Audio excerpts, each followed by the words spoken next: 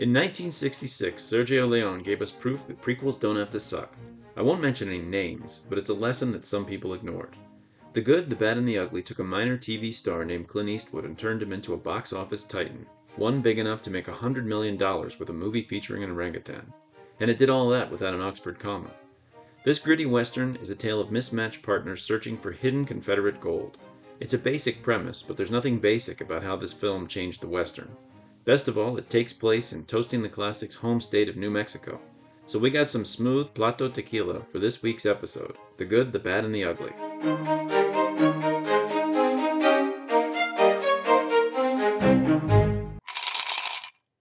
Welcome to Toasting the Classics, the podcast where we take a classic, watch it, or listen, or read it, and then talk about it while drinking a drink that's related to it.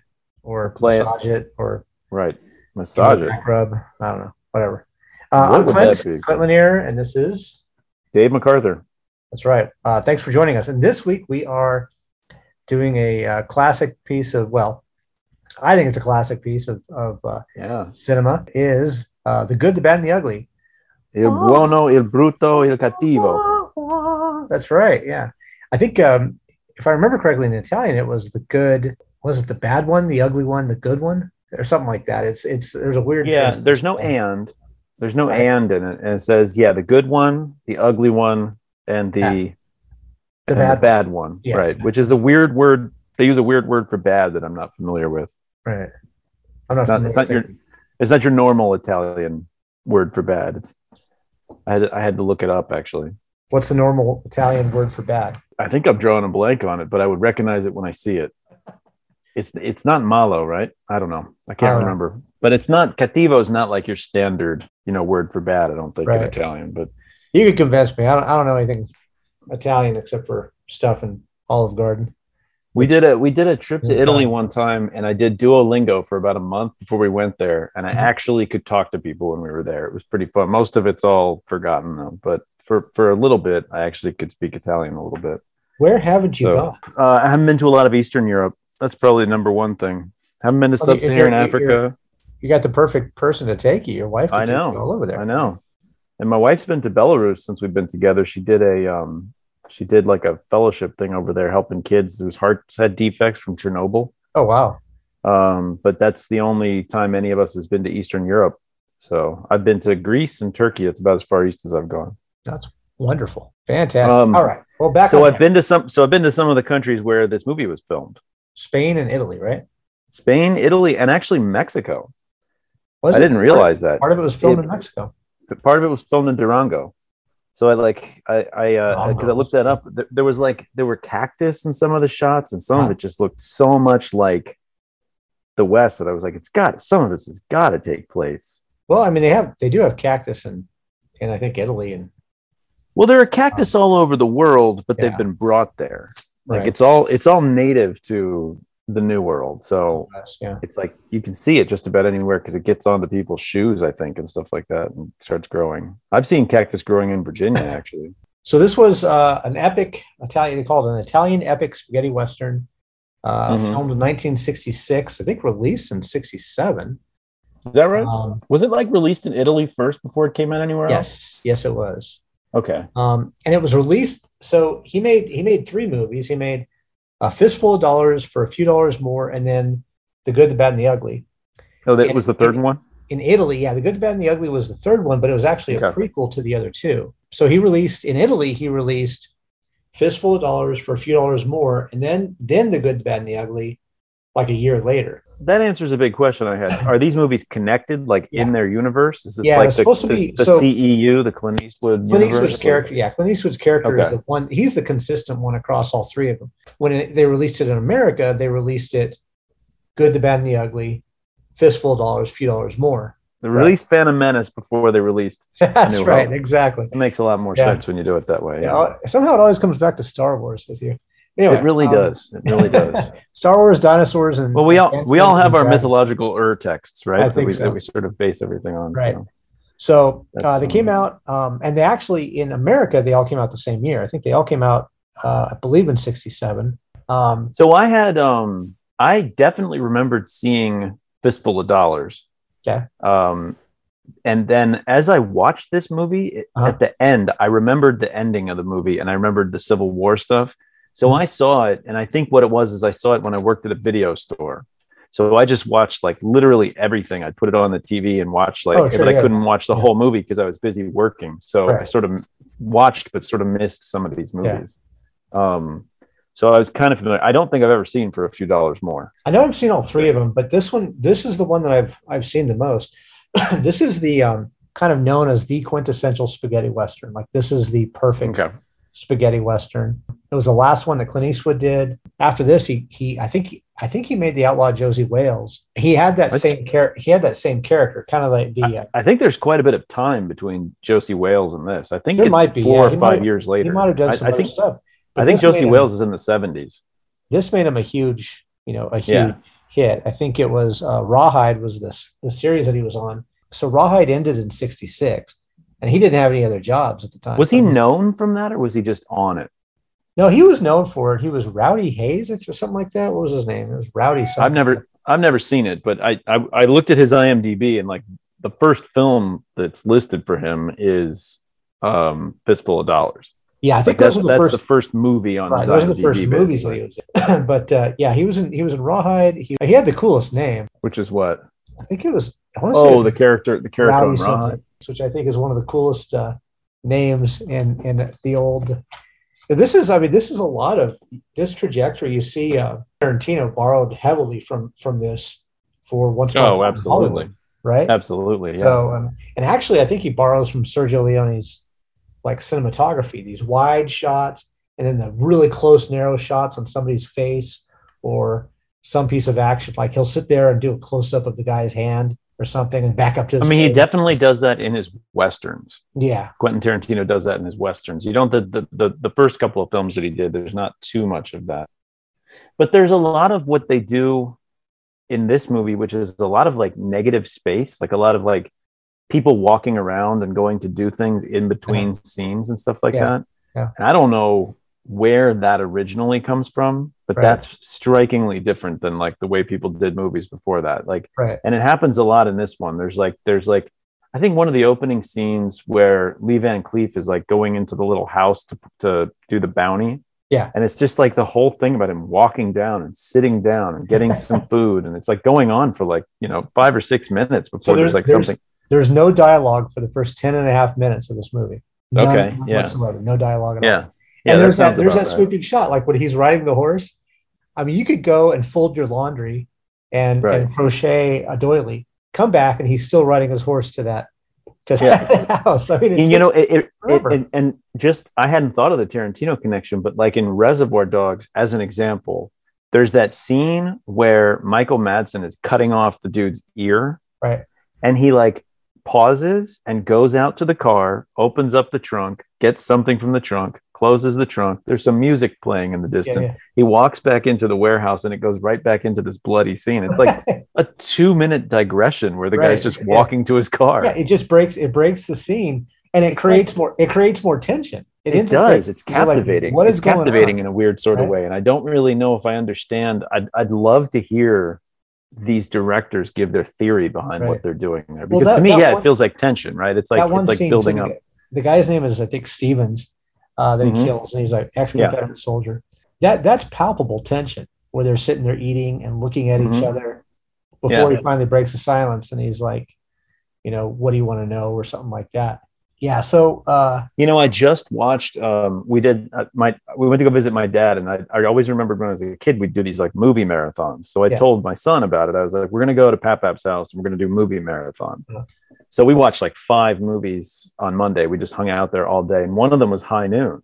Oh, cool. And I saw Lee Van Cleef as like a, younger, I think High Noon's probably 53. So he's about 13 years younger, but his face is just so distinctive. Yes. And like all 3 of these guys, less so for Eli Wallach, right? Like he's a really weird bit of casting, I think. That one we'll get to. He's terrific. He's terrific, but it's just like, but Lee Van Cleef and Clint Eastwood, you could just look at their faces all day. They're like movie star. They're just, I don't know, the part, like you said, the part where you're sitting there staring at that Stevens guy. Yeah. And you're just like, I don't know. You know what I hated? The one thing I hate in that scene is hearing them chew. I cannot stand that. Yeah, it's crunch, crunch. And you got a little misophonia with the it's just kind of gross. The funny thing about High Noon and Lee Van Cleef is he was actually offered the role of one of the deputies, one of the major roles in that movie, but the director wanted him to fix his nose. Really? He wanted him to have a nose job because he didn't like that sharp nose. And of course, Lee Van Cleef's like, no, I'm not going to do that. So he cast him in like a non-talking role, kind of as an extra, like a tough, guy. That's for High Noon you're talking about? Yeah, for High Noon, right. Yeah, so I don't think he says anything.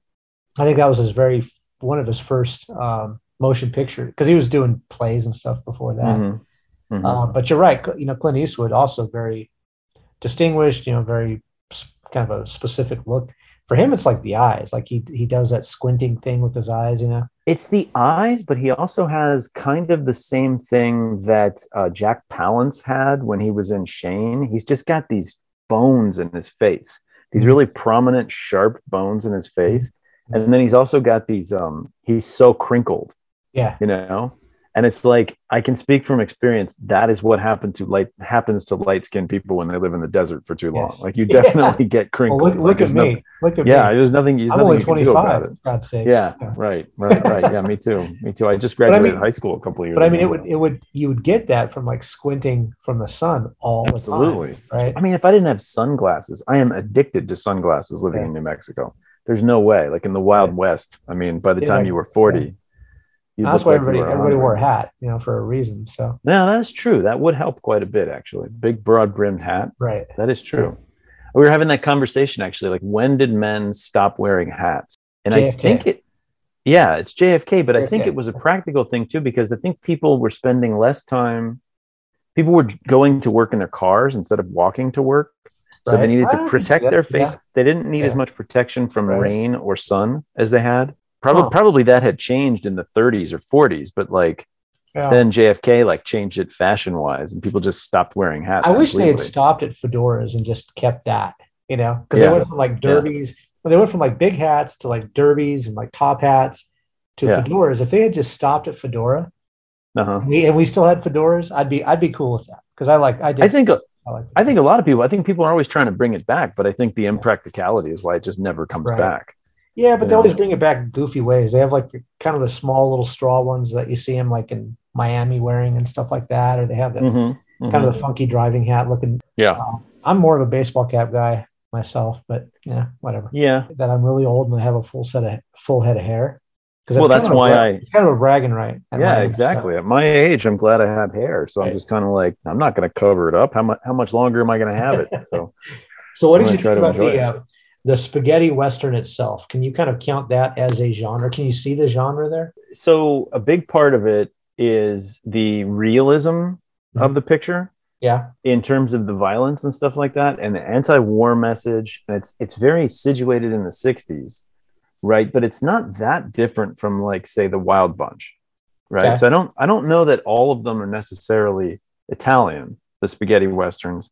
There's just this shift from, if you watch High Noon, and then you watch this, there's a huge shift. First of all, it's in color, but it's also just the violence is grittier. The characters are dirtier looking and stuff like that. There's an attempt at making people look like they lived in the Wild West. Right. I have a lot to say about the history of this film, what's going on in the film history wise. Yeah. Which is a completely different subject. But in terms of getting the look, I think that's what shifted. Yeah. And that to me defines the genres. I don't know if it's specifically spaghetti Western, if you see what I'm saying. It's just the way Westerns shifted in the 60s. To be honest with you, I can't think of any other than these three. Other than this trilogy, I know there's a lot more. I think there was Once Upon a Time in the Old West, I think it was a spaghetti Western. I don't think I've seen that. Okay. So he directed quite a few of them, but there were a lot more that were directed and were made because it was cheap to make them in Italy, right? Well, you know why you haven't seen a lot of Sergio Leone movies? Because you don't really like movies about gladiators. He's got a whole bunch of sword and sandal movies on his IMDb, does he really? And I was oh, this is proof that Clint doesn't really like gladiator movies. If he's not he doesn't like it. So I picked this one instead. I only like this one for the soundtrack. This has got to be one of the all-time best soundtracks. The soundtrack is spectacular. Any movie ever in the world. apparently, so they wrote the scores before they did the movie because he wanted to adapt the movie to the scores. Like he wanted these really haunting songs kind of throughout it, and then he would have it playing while he's filming scenes, so that he could adapt a scene to whatever the music was. And I was like, maybe that's why there's so much downtime in the direction. Yeah, it's just so you get a chance to let the music play its part. It's the same thing in Tarantino. You know, you get a chance to have like a song going on in the background. I should have timed it. How long does a duel take at the very end? Like 10 minutes for them to stare down? It's not a duel. Do you know what it is? Mexican standoff. It's a truel. A truel, all right. Apparently, a truel is a word. I did not know that. I actually looked that up. Tuco's gun was unloaded, so is it really? Well, that's true. Well, he's a factor anyway. He's a factor in it, so it's. I mean, how long does that scene take? I should have timed it. I don't know. It's not that long. I mean, it seems like it takes forever, though, doesn't it? But that one scene ended up becoming a trope in every movie, every Western afterwards, where you'd see their eyes, you'd see their hands. Oh, sure. Right by their gun. I mean, if you look at Tombstone, the movie Tombstone, you know, in the duel between Doc Holliday and Johnny Ringo at the end, you know, you see him with the hands, you know, they see their hands, and then it goes back to their faces. I mean, that's totally from this movie, you know? Yeah. So he really, he wrote a lot of these tropes without knowing it. But you're right. This was the anti-Western, because the Westerns, one of the most famous Westerns ever made, and one that's in, I think, AFI's like top 100 movies, is actually Stagecoach, right? Which launched John Wayne. You know, I've never seen that. I've never seen Stagecoach. It's worth seeing. It's a good movie, but it's laughable after you've seen something like this, because it's so over the top. You've got the harlot with the heart of gold. You've got the do-gooder, brave, Indian fighter and John Wayne. You've got the stagecoach driver. I mean, you've got all these roles but that one again set the scene for basically Westerns afterwards. Like all the Westerns have that formula. But then this one comes along, or these come along with Sergio Leone, and it's like dirty and gritty, and killing is fun, and it's gruesome, and it's violent. A lot of people were opposed to this because they were coming out of that era of kind of do-gooder cowboy type of thing. I really think, I don't think it's a coincidence that you've got the shift from black and white to color. I think that a colorized film just couldn't have a low level of realism the way that like these older Westerns, because you could see people sharply, and you can see like, why is everybody so clean? You know, like why is everybody, that's a great point. Their clothing is well tailored and stuff like that. Like we actually ate lunch at Roy Rogers today, and there's all these movie posters of the old Roy Rogers movies. Really? And I was looking at the way they have him dressed, and he just like looks like he's going to like a hoedown or something. You know, he's like perfectly like. Well, that's perfectly coiffed and tailored. Back to the Future Part 3 or 2 or whatever. Yeah, exactly. Like, are you sure people dress like this? And the Doc's like, oh yeah, of course. He's got like nuclear. He's got like atoms, atomic, symbols on it, embroidered into his shirt that has fringe on it. And you know what? I didn't even really think about that joke, but probably the underlying cause there is that Doc Brown is coming from High Noon. Yeah, and Marty McFly's grown up seeing Clint Eastwood his whole life, so he's like, people didn't look like this in the Wild West. So weirdly enough, he's got more of an accurate idea. Right.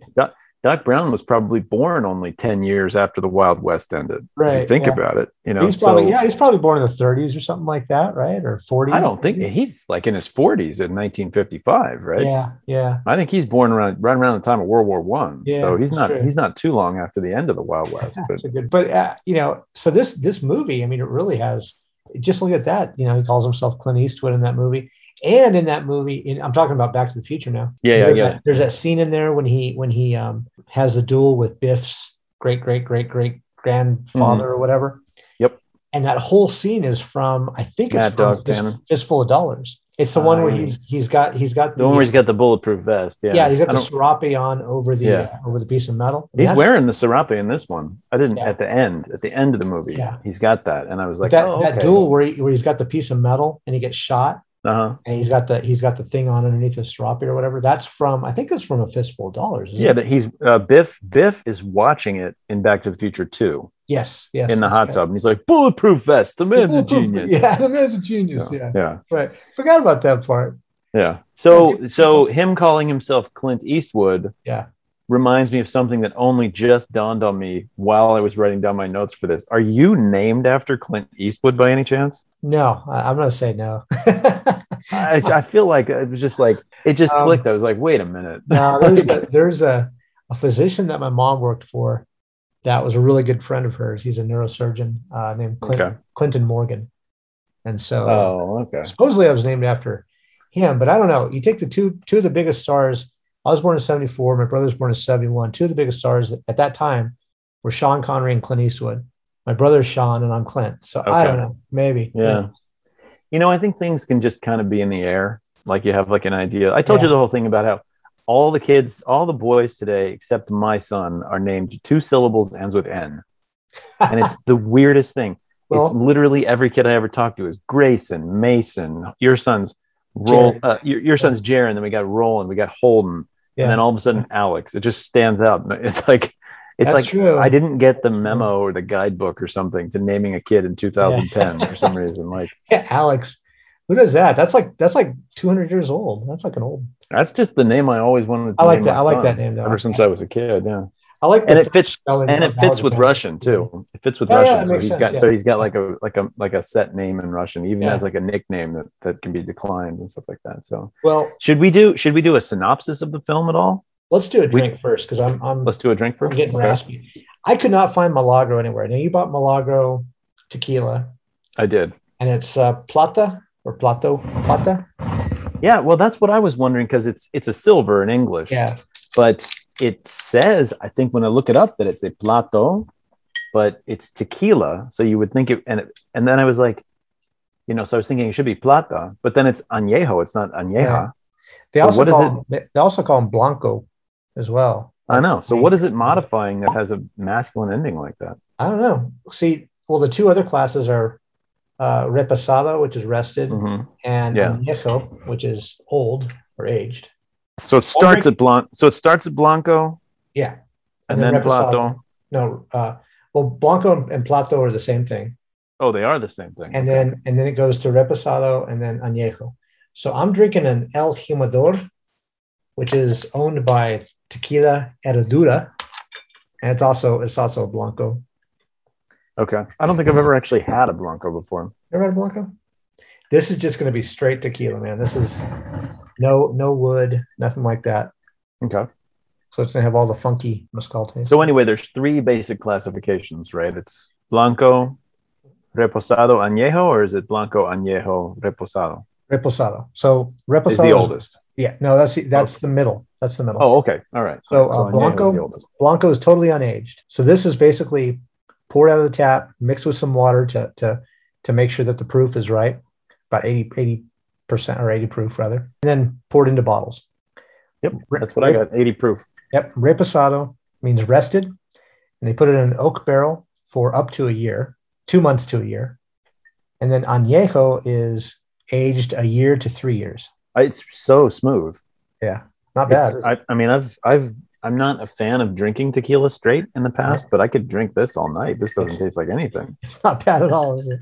Is that because is there just more of a taste when you get the older stuff? Well, the older stuff, I mean, it's just like bourbon, if you get the older stuff, you don't want to mix it with anything. It's going to have a lot of different flavors to it and stuff. Huh. But all you're tasting right here now is this is the plant. You're tasting agave. Totally. So this is almost like a neutral grain spirit. Almost. But you have that taste of agave though, don't you? Yeah, there is a little. I can smell the agave. I honestly am not tasting anything. Oh, interesting. But I can smell the agave. Well, this is typically used. Really this is typically used for mixing. So this would really be a mixing tequila. Like this is what you'd make margaritas with and stuff like that. All right, I could drink this straight. This is really good. Well, the reason I said it was, where is this movie set? It's set in New Mexico. New Mexico, and when? 1862. Okay. 1862, which we could get into all the problems I have with it being set in New Mexico in 1862 because it's like somebody had a really short encyclopedia article about New Mexico and the Civil War and got nothing right. Like there's a couple of names that are correct. Traditionally speaking, there's 2 decent sized battles that took place in New Mexico. There's the Battle of Valverde and the Battle of Glorieta Pass. Right. And essentially what happened was, am I getting it? I think it's Sibley is the Confederate commander who invaded, basically, who moved up north from I think from Mesilla and from El Paso. I think he got his troops in El Paso. That's right. Mesilla was the capital of Arizona Territory. Right. So they went north hoping to take Santa Fe.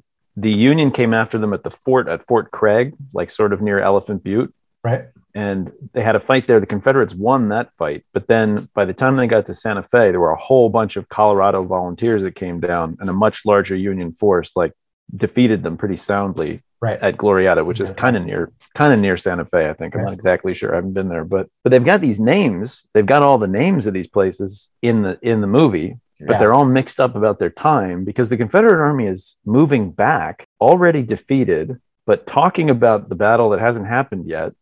At Glorieta. Right. But they're in Valverde. They actually go past the sign for Valverde. Yeah. I mean, I was looking at it. They showed like the fort, which I guess is supposed to be Fort Craig, that's all destroyed and stuff like that. And they're in some town that's been bombed to, it looks like St. Lo and Saving Private Ryan. You know, there's like all the buildings are like exploded and stuff like that. There's bombs landing all over the place for no reason. It's just like, look, you've got an Italian filmmaker.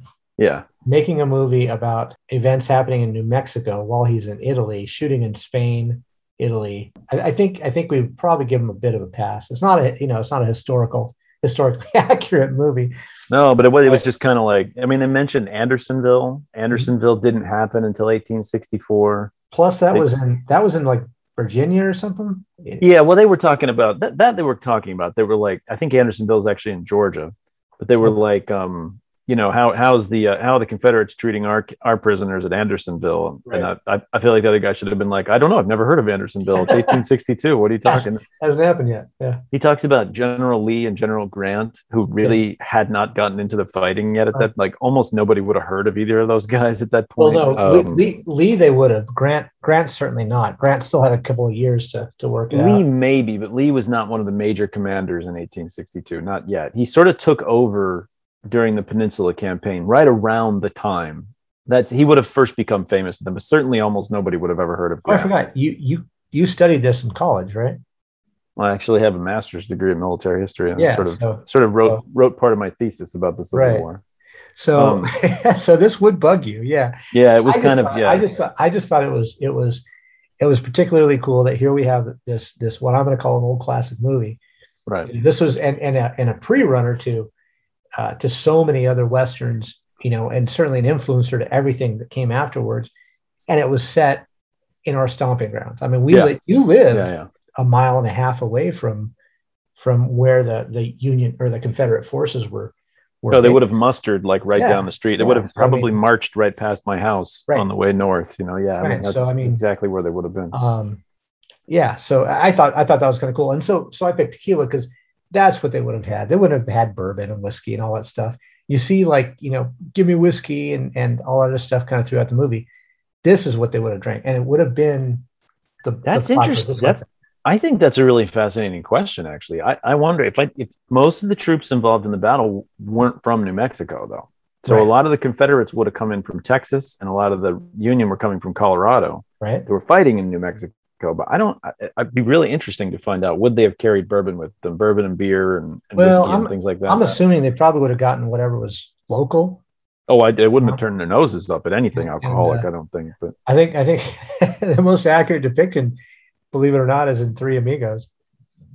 Okay. They go into that one Mexican town, and he's like, do you have light beer? Do we have light beer? We got tequila. Well, is it fattening? He's all fattenings. So whatever, we'll take 3 tequilas.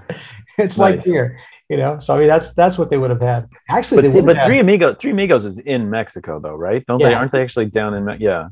Well, and actually, I mean, I know it's Arizona territory, but in 1862, the area that we live in and where this is set in, it was practically Mexico. It was still Mexico. They just moved. I mean, it had officially been Mexico up until. Well, if you lived in Mesilla up until 1853, right? And if you were in the rest of the state, 1848. So the war with Mexico. But I mean, because the Treaty of Guadalupe Hidalgo is 48, and then Gadsden Purchase is 54. Okay. So I always think it's so strange that, like, you know, I learned that like in you know, U.S. history in high school, like the different times that we acquired land. It's literally like something from my history book where they said the Gadsden Purchase, and I was like, who cares about that? It's such a small piece. And that's where I live now, is in the Gadsden Purchase. Like, I live right on the boundary of the Gadsden Purchase. I would be in Mexico today if they hadn't bought that. That was my reasoning for doing tequila instead of whiskey. I figured there's going to be plenty of opportunities to do whiskey. Tequila. So like one of the things that I know, I don't know, I sort of had to learn this from moving to the region, is that it can't be called tequila unless it's from anywhere in Mexico or certain places. It's Jalisco, Mexico. Jalisco, okay. Yeah, the state of Jalisco. There are a few exceptions. There are some that are made in different places, and that was because they were given kind of like grandfathered in. But this is imported through New York. So this goes all the way from Mexico up to New York. And then, that's probably why you can't buy it, because they're pretty ridiculous to import and then fly to New York and then send it back down to New Mexico. That'd be pretty, do you know where yours is? This one was produced at Casa Herradura in Jalisco, Mexico, made in Jalisco, imported by Brown Forman in Louisville, Kentucky. Well, there you go. Well, anyway, it went all the way to Louisville before it came back to you. That seems a little silly. Right. Well, it's American alcohol laws. Kind of roundabout. So let's talk about characters. Okay. So we've got the movie, the set. Okay, so the setting of the movie, and actually I interrupted. Mine is also from Jalisco, by the way. I just looked it up. Okay, why don't you go ahead and give us a synopsis? I interrupted your synopsis here. So. Oh yeah. Okay. So the synopsis is pretty simple. Essentially, you've got 3 characters who get mixed up in a quest for some buried money. Right. And they say, when I read the synopsis, it said Confederate money, which wouldn't be worth anything, but it's all gold. It's all gold coins. So gold is worth gold. So that's good. So they were in good shape. But anyway, essentially it's just sort of a tangled web that gets weaved by these 3 characters trying to find it. And really, I think Angel Eyes, Lee Van Cleef, is kind of out of the film for a big chunk of the middle of it. It's really about Clint Eastwood and Eli Wallach's characters working off and on together and against each other to try to find the gold. I was trying to think of something else or something before this that played off the like sort of troubled partnership that these 2 guys have, and I couldn't think of anything. I'm sure this isn't the first thing to ever create this kind of a trope of like 2 guys that are kind of working together but also kind of trying to screw each other over, and like I thought it's a really fun dynamic to watch. They're just there's just barely the slimmest of thread bonding these 2 characters together. Right. Well, I was trying to think, and the only thread that bonds them is one knows the name of the cemetery, the other one knows the name of the grave. Right. So they have to work together, and neither one wants to divulge the information because then the other person would shoot them and they go on and take it. Right. You want to hear my overworked metaphor theory of the week? Oh, great. Yes. So the sequence where they tell each other the secret. Yeah. They finally convince each other to tell each other the secret. What are they doing when he finally tells them what the name on the grave is, and the other guy finally tells them what cemetery? Oh, what cemetery? What are they doing? They're blowing up a bridge. Oh, right. So the only thing connecting these 2 characters gets destroyed at the moment that they're exploding a physical bridge. I was like, I think that's what we're doing here. I think this is really that's an interesting point. I hadn't thought of that. That bridge sequence is kind of funny. So, did you read the history of that bridge sequence? So they what happened in the filming? So I won't ruin the story. You can go ahead and tell. Yeah, so they got the Spanish army to build this bridge for them, for part of the set. So they built like a real bridge. It wasn't like a set replica. It was like a real bridge. It was actually like a functional bridge. Yeah, functional bridge with big pieces of wood and everything. And then because it was like a real bridge, they had to rig it with so much explosives to actually, destroy it. So they rigged it with a ton of explosives. Now this is the army that's doing it, the Spanish army. And when one of the film operators, one of the camera operators said something to the effect of "Let's go" or "I'm ready," they mistook it as "go," like yeah. And so they said, "Okay." So the cameras aren't rolling. This is like the beginning of Tropic Thunder. The cameras aren't rolling, and they blow up this bridge, and they destroy all the cameras at the same time, and almost blow up the camera operators. Yeah. So then they had to make sure everybody's okay, take people to the hospital that were injured and everything else. And then they had to rebuild the whole bridge again and then redo the entire thing again. Leone fired the guy who blew the bridge. Right. And the guy stormed off and left. And then the Spanish army agreed that they would rebuild the bridge to do the shot again, but only if they agreed to hire back the guy who screwed up and blew up the bridge. So he got to come back and be part of the movie. That's too funny. I love it. It's just like, it's so quintessential, like other country, like working in another country and having to do something like that. Yep. Yep. A little bit of a comedy of errors, right? Yeah. So you kind of touched on something that was really interesting, and I never noticed it until I started doing the research for this episode. And I've seen this movie 1,000 times, but the relationship between Blondie, Clint Eastwood, and Eli Wallach's character, Tuco. Right. You're right. That's the crux of the story. But of the three characters, the person that we get to know intimately is Tuco. Yeah. Throughout the entire thing, we meet his brother. We hear about his parents. We hear about. I was going to say the thing where he meets his brother, and we get sort of an explanation for why he's such a screw up. Where he's like, you either had to grow up to be a priest or a bandit. Right. And my way was actually harder than yours because his brother turned out to be a priest. I was like, that's the most humanizing thing that happens in the entire film. Clint Eastwood's character is just, he's an enigma, right? Right. And I mean, they use that as a device, but it's interesting because of that. I mean, I guess he made the decision like, well, I have to give insight into somebody. I can't do it with Lee Van Cleef because he's not going to be in the movie that much. I can't do it with Blondie because I need to keep him a mystery. He's going to be the man. He's a lot cooler. The man with cooler and more compelling that way. Yeah. So I'll develop Tuco, but by doing that, Tuco becomes the most interesting character in the whole movie. He's funny. I think so. I mean, he's funny as hell. He's got so much comedy throughout it. He's romantic. He's sad. He's a tragic figure. And he's sentimental. There's all this stuff about him. And so by the end of the movie, you're rooting for Tuco. You can't help but like the guy. You know what he's like? Actually, you know what character reminded me of? Because I was kind of mulling it over a little bit. He's like Loki. Yeah. He's like the only thing you can rely on with this character is that you're not going to be able to rely on him. Yeah, that's true. And you're watching like Thor's always interacting with Loki and just being like, only at Thor's best is he ever sort of prepared for Loki stabbing him in the back. Right. And the best you can do is count on him stabbing you in the back. Right. Because I was trying to figure out in that last sequence after the Truel, when he puts him in the noose and has him standing on the grave, the cross, and and I was like, what is Clint Eastwood's character doing? Like, why is he doing that? But it's because if he didn't do that, that guy would almost certainly betray him. Kill him, yeah, absolutely. So he has to be 200 yards away and shoot and tear the noose in half so that he falls down. He's not trying to get him killed. He's just can't trust him. So he does that.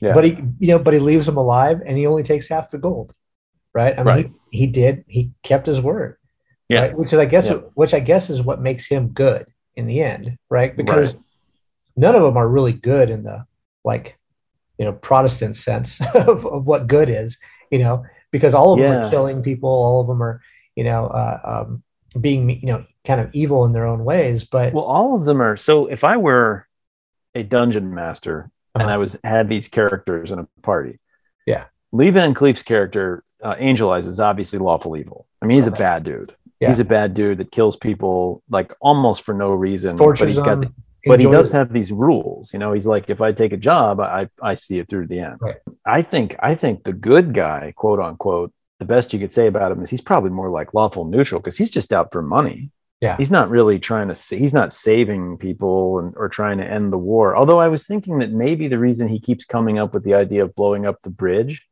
is because he wants to end all the slaughter that's going on in that battle. It seems like, he does seem to be upset by it. So he figures out a way to sort of serve his own ends while ending that battle and getting those two armies to stop killing each other. Doesn't he say what a lot of good men wasted? Mm-hmm. Yeah, he said, I've never seen such a waste of man. Yeah. Yeah, and he throws his coat over a dying man and gives him a cigar. Mm-hmm. That's true. I forgot about that scene. It's kind of like Patton in that scene where Patton's on the battlefield. Yeah, it's a little bit like that. Yeah, when he goes over and talks to that one dying soldier, one injured soldier. Yeah, it's a little bit like that. And it's a subtle form of good because he mostly seems to be motivated by money. He's mostly just trying to find all this money and taking lots of risks to follow money, but he doesn't really do anything bad to anybody. You know, he's willing to kill people, but it's only people that are trying to kill him. Yeah. I was wondering about that because like that scene, the very first scene where you meet him in this movie is where he comes up.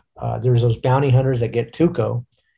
And he comes up behind him and he's like, it doesn't look like you're the ones that are going to get the money or whatever he says.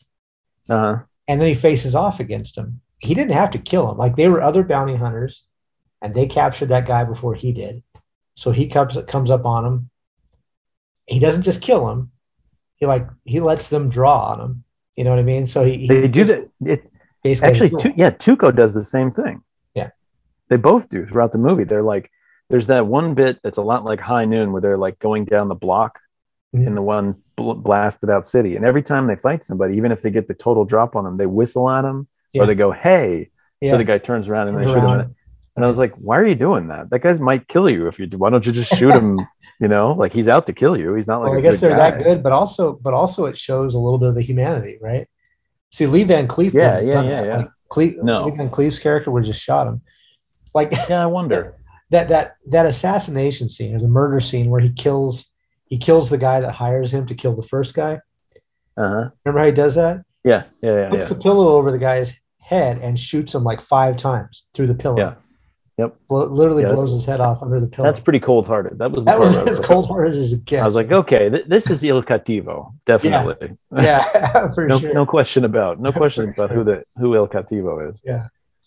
There was a part where you mentioned pillows and made me think of it. There's a bit where I think it's Tuco is like laying on a bed and there's a fly that lands on the pillow next to his head, and the fly was so big in relation to his head, I thought it was on my screen. I went to like move it. I was like, what? It looked like a pterodactyl. There were a lot of flies in this movie. There was a lot of flies in New Mexico in my experience. You know, I mean, it just bugged me so much. There's a part when Blondie, Clint Eastwood's character, I can't remember. I think he was laying in the monastery, like on the bed, he was like healing. Maybe that's what I'm thinking of. It's when Tuco's like acting like he's about to die, or just give me the name.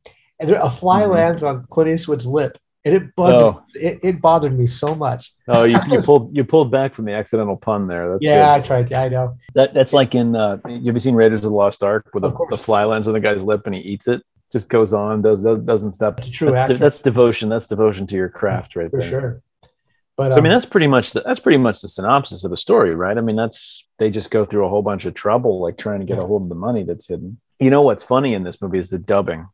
Oh, the dubbing. Like at first when I saw Clint Eastwood talking, I was like, what language was he speaking? So I had to look it up, and it's Clint Eastwood and a couple of the other main characters, like Lee Van Cleef, spoke English through the whole thing. Eli Wallach, yeah. But the other people delivered all their lines in either Italian or Spanish. Right.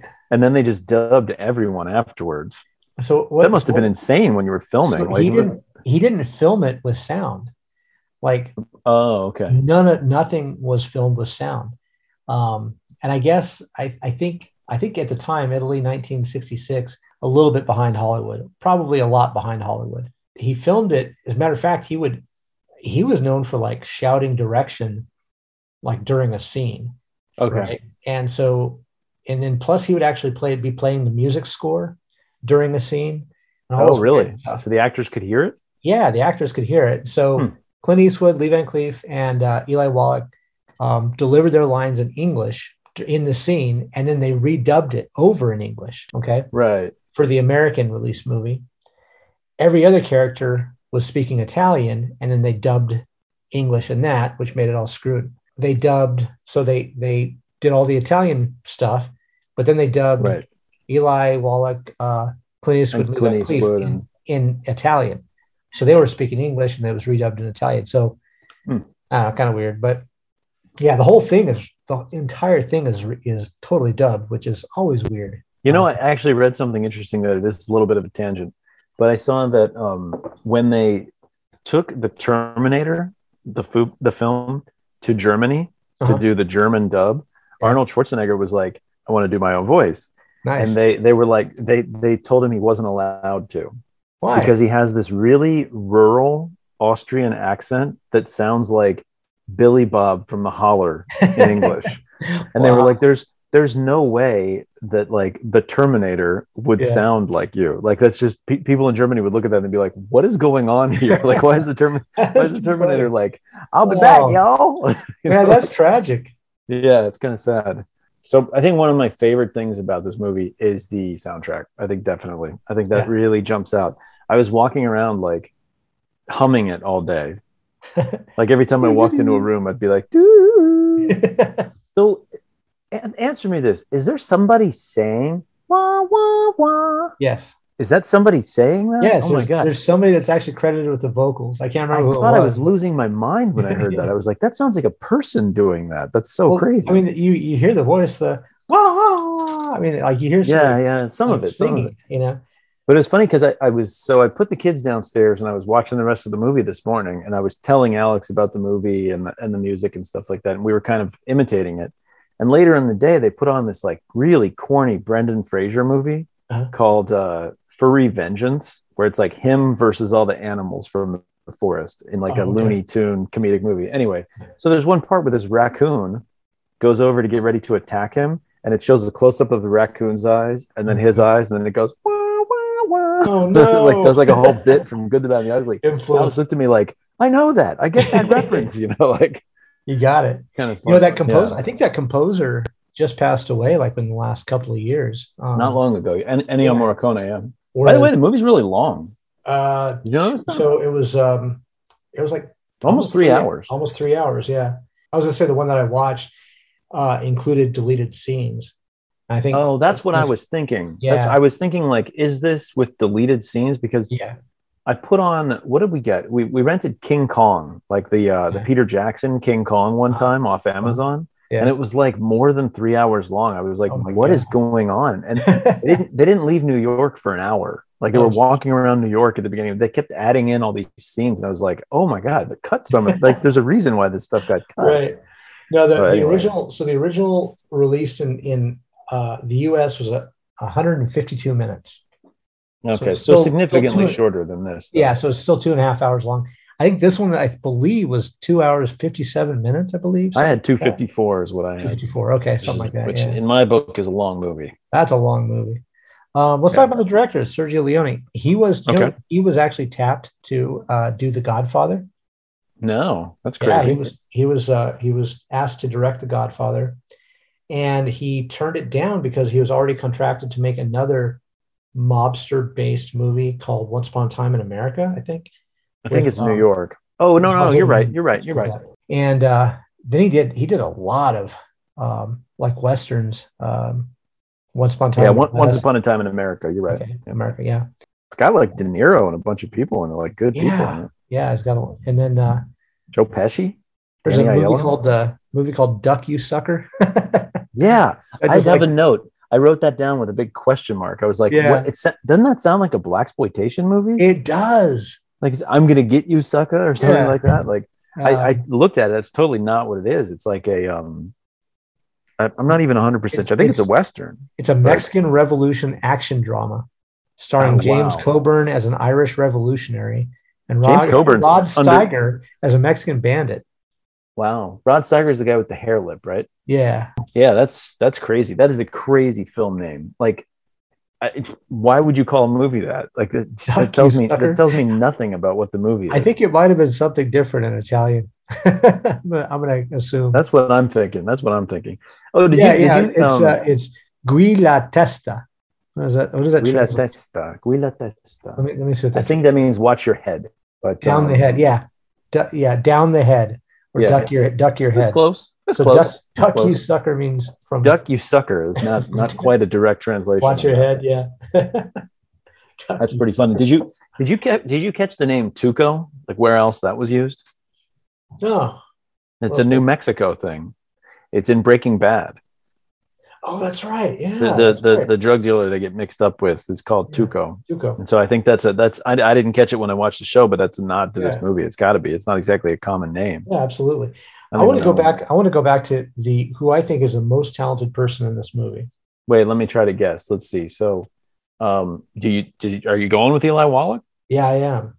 Yeah. That guy, that dude. Yeah, He's the best actor in the movie. I really like to see Clint Eastwood's face and Lee Van Cleef's faces, but they gave Eli Wallach most of the character for a reason. So he is a Jewish son of Polish immigrants born in Brooklyn. In other words, not Mexican, despite being typecast as Mexican. But, oh my God! Does he not play that part so doggone good? I mean, he sort of convincingly looks that way too. I mean, he kind of like but his accent. I mean, he just has it down. And not only that, but he also played the heavy. I can't remember his name, El Wampo or whatever in The Magnificent Seven. He was the bad in that one too. Yeah. It's the same. It's essentially the same role. Something that starts with CH. Something like Chavarro or something like that. Something like that. I haven't seen that one in a long time. We should definitely do. Three Amigos. It was called El Wampo, but whatever. But so I mean, I was gonna say Magnificent Seven, but like I can tell you right now, both of us are gonna call Magnificent Seven a classic. That's just a good movie. And by the way, that's one that's kind of in between on the realism factor, right? Like that one is more violent than High Noon, but less violent than this one. So it's definitely like on a transition, like you're seeing there's a lot more killing and shooting. Well, that one, famously, and every film nerd knows this, but that one was famously based off of a Japanese movie called The Seven Samurai. Yeah. Which was gritty and dirty and violent and bloody. Yeah. Toshiro Mifune, everything about the way he acts is what Clint Eastwood is doing. Yeah. It's like that sort of standing there and squinting at everybody and like not moving very much and looking kind of gritty is like all what except he does this thing where he scratches his belly all the time. Yeah. That's like his number one thing. You couldn't really, he's wearing a robe, so it's a little easier than if you're just, although I guess Clint Eastwood kind of does the beard rub, right? Doesn't he do that a lot? And he kind of like, does a cigar, messes with a cigar. Yeah. So Clint Eastwood, I mean, Toshiro Mifune couldn't do that. They didn't have cigars in medieval Japan. So Eli Wallach, I remember seeing him on an episode of Law and Order, like back. Okay. And this is like the old original Law and Order. Good Lord. He was an old man. He was a Jewish life insurance salesman. Okay. His character in the show, this is like a heavy show. His character went over to all the Jews in like Poland and Germany and stuff and sold them life insurance before they got shipped off to concentration camps and died. He apparently his character made millions of dollars knowing that they'd never have to repay, and they never repaid the families or anything like that. Oh, I thought you were going to say it was like some sacrificial thing. Like he knew they were going to die and he'd have to pay out on their policies. So it was like an act of courage, No, he knew they were going to die and he swindled them, Oh, he wouldn't. Oh, and so that's why. So he was the one being prosecuted for all that. Okay. And I remember looking at it, watching it. I'm like, wait a minute, is that the dude from The Good, the Bad, and the Ugly? Yeah, right. Yeah. And I looked it up. And I was like, holy hell, this guy could play, this old Jewish life insurance salesman, from World War II, and he can play this Mexican bandit. He was an amazing, amazing actor, and he's got I don't know, over 100 film credits maybe to his name. Did you see the thing where he almost died on Good, the Bad, and the Ugly? 3 times. Yeah, there's where they used when they had the money bags in order to have them pick up and look all desiccated. They poured acid on them, a certain kind of acid, and then they left the bottle laying around and didn't tell anybody. Yeah. So he goes and takes a big swig out of this acid bottle, and somebody's like, "What? Stop!" So he spits it out. I think he drank a bunch of milk to neutralize it a little bit, but had all these burns all over his face for the end of doing the movie because of drinking a bottle of acid someone left laying around. Almost as bad as putting a real bullet in a gun that's supposed to have blanks and shooting Brandon Lee. That's pretty much right. That's ridiculous. That's a big. The other one was, so there's that scene where Clint Eastwood shoots the rope, severs the rope as he's about to be hung, and then he lands on the horse and rides away. Right. That horse apparently got really spooked and took off with him and rode for over a mile and a half. And was he with a noose and his hands tied? Yeah, galloped for over a mile and a half. He had his hands tied around, behind his back, a noose around his neck. They had yelled "cut," and the horse just takes off. Oh man, that's a good way to get yourself killed. Easily, right? Good. Yeah, that actually reminds me of something I wanted to ask. So I'm not a Western guy. I'm not a gun guy. Like the way people shoot in Westerns, is that even sort of realistic that anybody could shoot the way they do?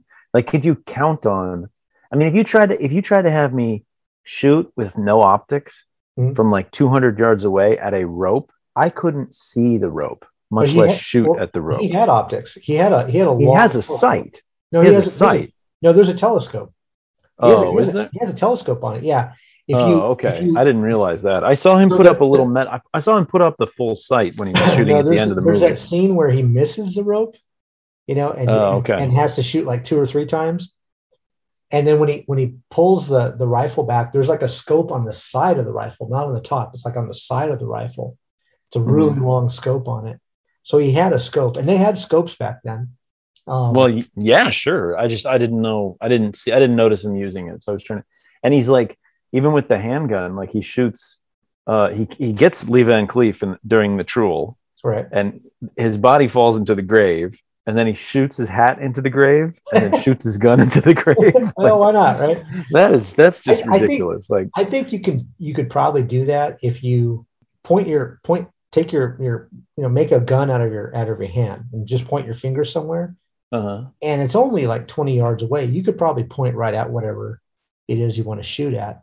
So that's I could hit an object from the distance he was. I could hit an object with a handgun if I sighted it up, right? Like if I'm closing one eye, but not from the hip, shooting. I mean, I don't know how anybody does that. Like that's, you just have to have it's Western. It's Western. Yeah. I guess so.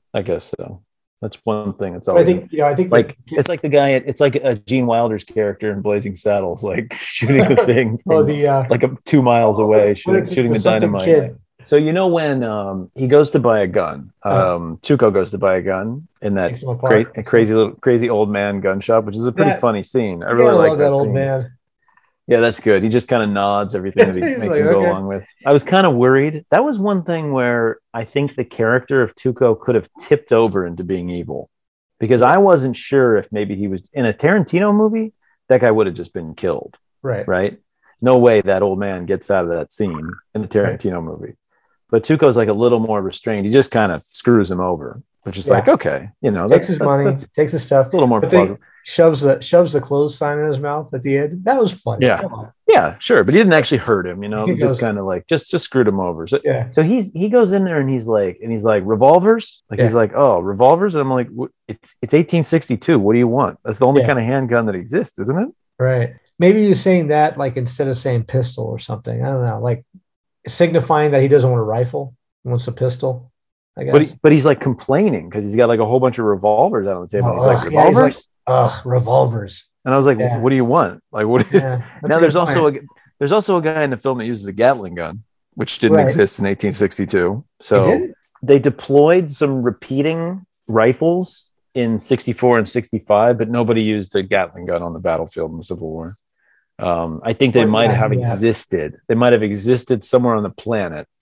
I think that was by 1864, 1865. But that's actually the second movie where Clint Eastwood is featured with a Gatling gun, because the outlaw Josie Wales, there's a scene in there where he wastes everybody with a Gatling gun, and it's Civil War time again. But it is after the war.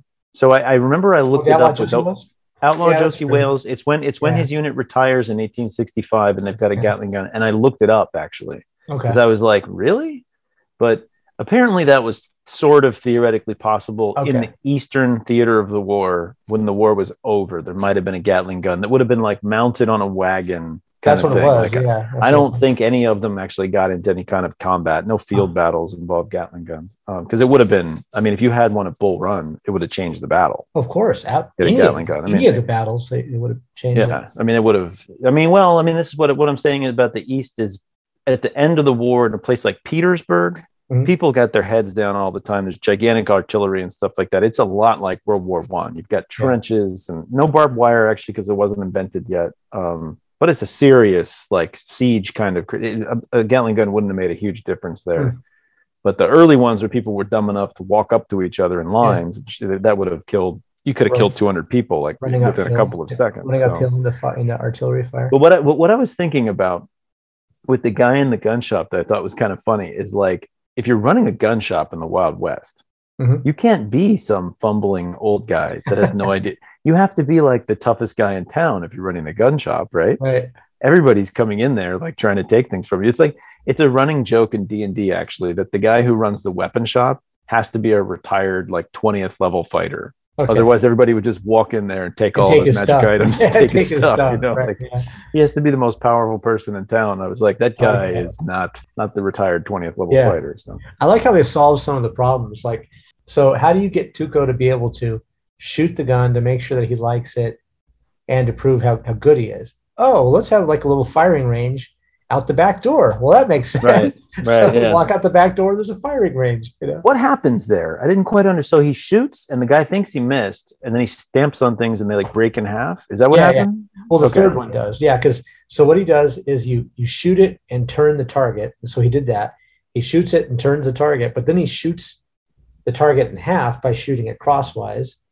Oh, okay. He shoots it, turns it, and then breaks it in half. And then he hits that last one. He turns it, shoots it, and it doesn't fall automatically. So he stamps on it. Yeah, and the old man kind of laughs at him. He's like, "Miss that?" You know, he's kind of like, "Yeah."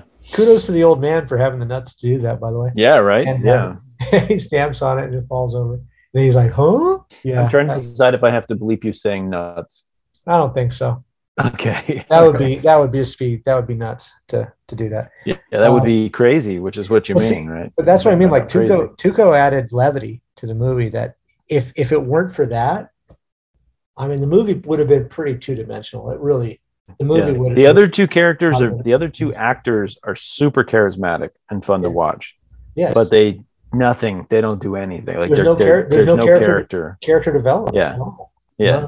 It's just like I said, it's just like Loki in the Marvel movies. You're almost rooting for Tuco, even though you're like, this is not a good person. Yeah. Right. You know, this is definitely not the good guy in this movie, but I'm almost kind of rooting for him. So, yeah, I don't know. Tuco's my favorite, but it's that time. Have we discussed our biggest surprise? What's your biggest surprise? Biggest surprise. You know, the biggest surprise for me was realizing that Tuco was sort of the lead character of this movie. Okay, that he's the one that really carried the movie. I mean, Clint Eastwood's a star. Clint Eastwood got a lot of money for this, by the way. He got $250,000 on a $1 million budget. Clint Eastwood got $250,000, and a new Ferrari, nice. and he got 10% of the box office in America. That was probably worth a lot more than $250,000. Yeah, that's a ton of money. Yeah. So, the American box office, I think it was like 25 million. But so he's but it's worth it. But it's worth it though, because who goes to see the movie if it doesn't have Clint Eastwood? Right. You know, exactly. It might have still been a good movie, but like he's the movie star. He's the guy you go. It'd be like this, you know, to bring it back to what I always do. It'd be like Star Wars without Han Solo. Yeah, you could still have the movie, but it's no good. I don't know because you need that. See, I don't know. We could get into that. I mean, Clint Eastwood wasn't Clint Eastwood in 1966. But Harrison Ford wasn't Harrison Ford in 1977. Right. But he still makes the movie. Oh no, I was thinking Raiders of the Lost Ark. I was thinking Tom Selleck. Tom Selleck was going to play the Cast Raiders. Actually, do you know who was going to play Han Solo? Who is Nick Nolte? Really? Yeah, that's like makes me sick to my stomach even mentioning that. Do you ever see that? Do you ever see the Saturday Night Live skit with all these different people reading for the different parts? And I don't really remember it very well, but yeah, he has like Christopher Walken and stuff like that. Yeah. These are not the droids you're looking for. These are not the droids you're looking for. Yeah. Well, I think it was Walter Matthau or whatever. That's the guy from The Odd Couple, right? Yes. The one guy. Jack Klugman, Walter Matthau. He's like, okay, I'm going to read for this. He's all right, we're here at the Ewoks. Ewoks? What the beep is an Ewok? They're like from Offset. You hear him say, "They're these small furry creatures that live on the planet Endor." He's like, "Oh, f this!" He just throws the figures up and walks off. He's like basically he's a Buttermaker from Bad News Bears, complaining about.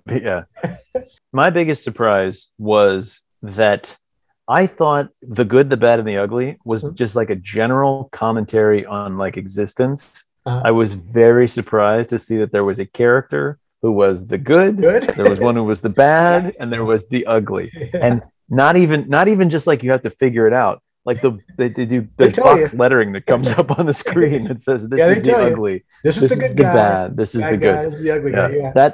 That really caught me by surprise. I was like, oh, we're doing that. That's pretty on the nose, but I guess that's how we're handling it. They're literally spelling it out for you. Yeah, literally spelling it out in big red letters for me. So that was my biggest surprise. I think I laughed out loud when I saw the person. I was like, the ugly. I was like, oh, you're kidding me. That's like actually what we're. This is your pick. Okay, so it's up to me. Yeah, I don't think there's much question about it. I mean, just the fact that, let's say I had hated this movie and thought it was completely culturally irrelevant. The fact that I watched a movie later in the day that my kid was watching that directly referenced this film and was instantly recognizable. Regardless of what my opinion is, this is a classic. I'm definitely toasting this classic. All right. That's what I like to hear. No drama here. I got to pick something crummy for my free choice because we just every single thing. Have you not toasted anything? I didn't toast Blazing Saddles. Oh, that's right. I didn't toast Blazing Saddles. I'm still You didn't toast Hitchhiker's Guide. Is that it? Is that the only things that we haven't toasted? I think we should try to do every now and then something that's like new to both of us. Yeah, that's a good point. Because then it'd be like, I mean, no, it's fun. It's fun to do this. It's fun to like revisit something that means a lot to you. But it's difficult. I mean, we are Renaissance men in our own right, and it's difficult to find something that neither one of us has not done. But we can try. We can struggle for you, the listening audience. I think we should shake it up a little bit.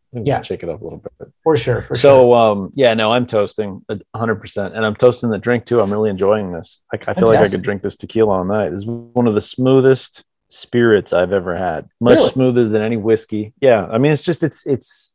I've never had the Plato before, so it's like hardly aged at all. Right. And I like the just whiff of agave that you get. Mm-hmm. So I enjoy it more than I enjoy drinking like medicinal vodka. Right. Maybe if vodka sometimes if vodka has a slight whiff of some kind of flavoring agent, right, then I like that. I think that would be just as good. But this is good. I could drink this all night. So yeah, it has just enough where it tastes kind of interesting, right? Mm-hmm. It has a taste to it. Yep. Has a taste, right? Like I know what I'm drinking. I'm not just drinking ethanol. I think this mixed with whatever stew or ungodly concoction they were eating with those big wooden spoons out of those big clay bowls in the movie. Did you ever notice that? Like every time they would eat, it would be like at what's his face's house at the beginning? They're eating some kind of squash or something. I was trying to figure out what that was. At Stephen's house, and then later at that camp, when Van Cleef is like, "Here, sit down and eat."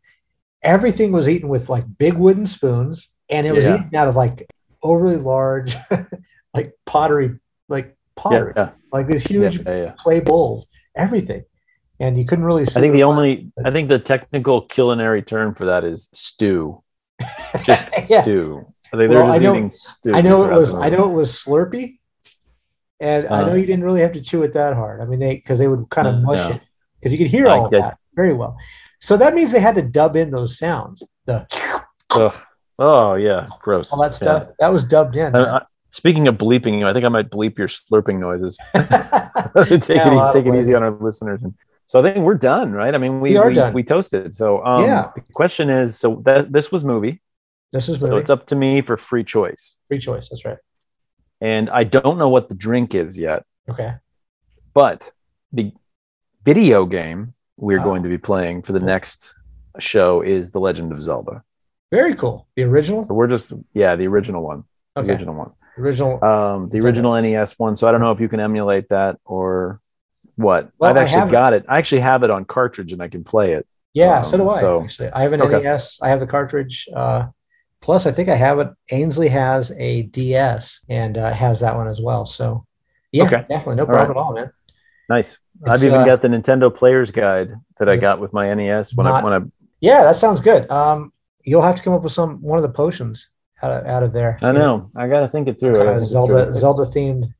There's got to be a Zelda theme. There's going to be a Zelda themed cocktail. Something elvish or something. There's got to be some kind of a thing I can do. Some kind of fairy potion that gives you all your hearts back or something. Right. I'd make a cocktail called the Heart Container. I feel like that would be a pretty good Heart Container. Or the Legend of Zelda cocktail.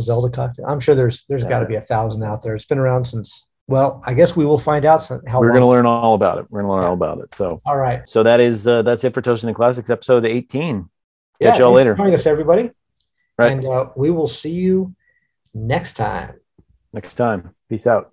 Peace. That's it for episode 18 of Toasting the Classics. For those playing along at home, get some lime juice, cranberry juice, raspberry vodka, or something similar, and Sprite to make red health potions so we can keep those hearts filled while we talk about the 1986 NES game Legend of Zelda. For those who'd like to get in touch, send us an email at toastingtheclassics@gmail.com. Send us show ideas, comments, complaints, and quibbles about Civil War chronology. Check out my blog at theattractivenuisance.com and follow us on Twitter at @ractivenuisance. Our music was written by Michelle MacArthur. See you next time on Toasting the Classic.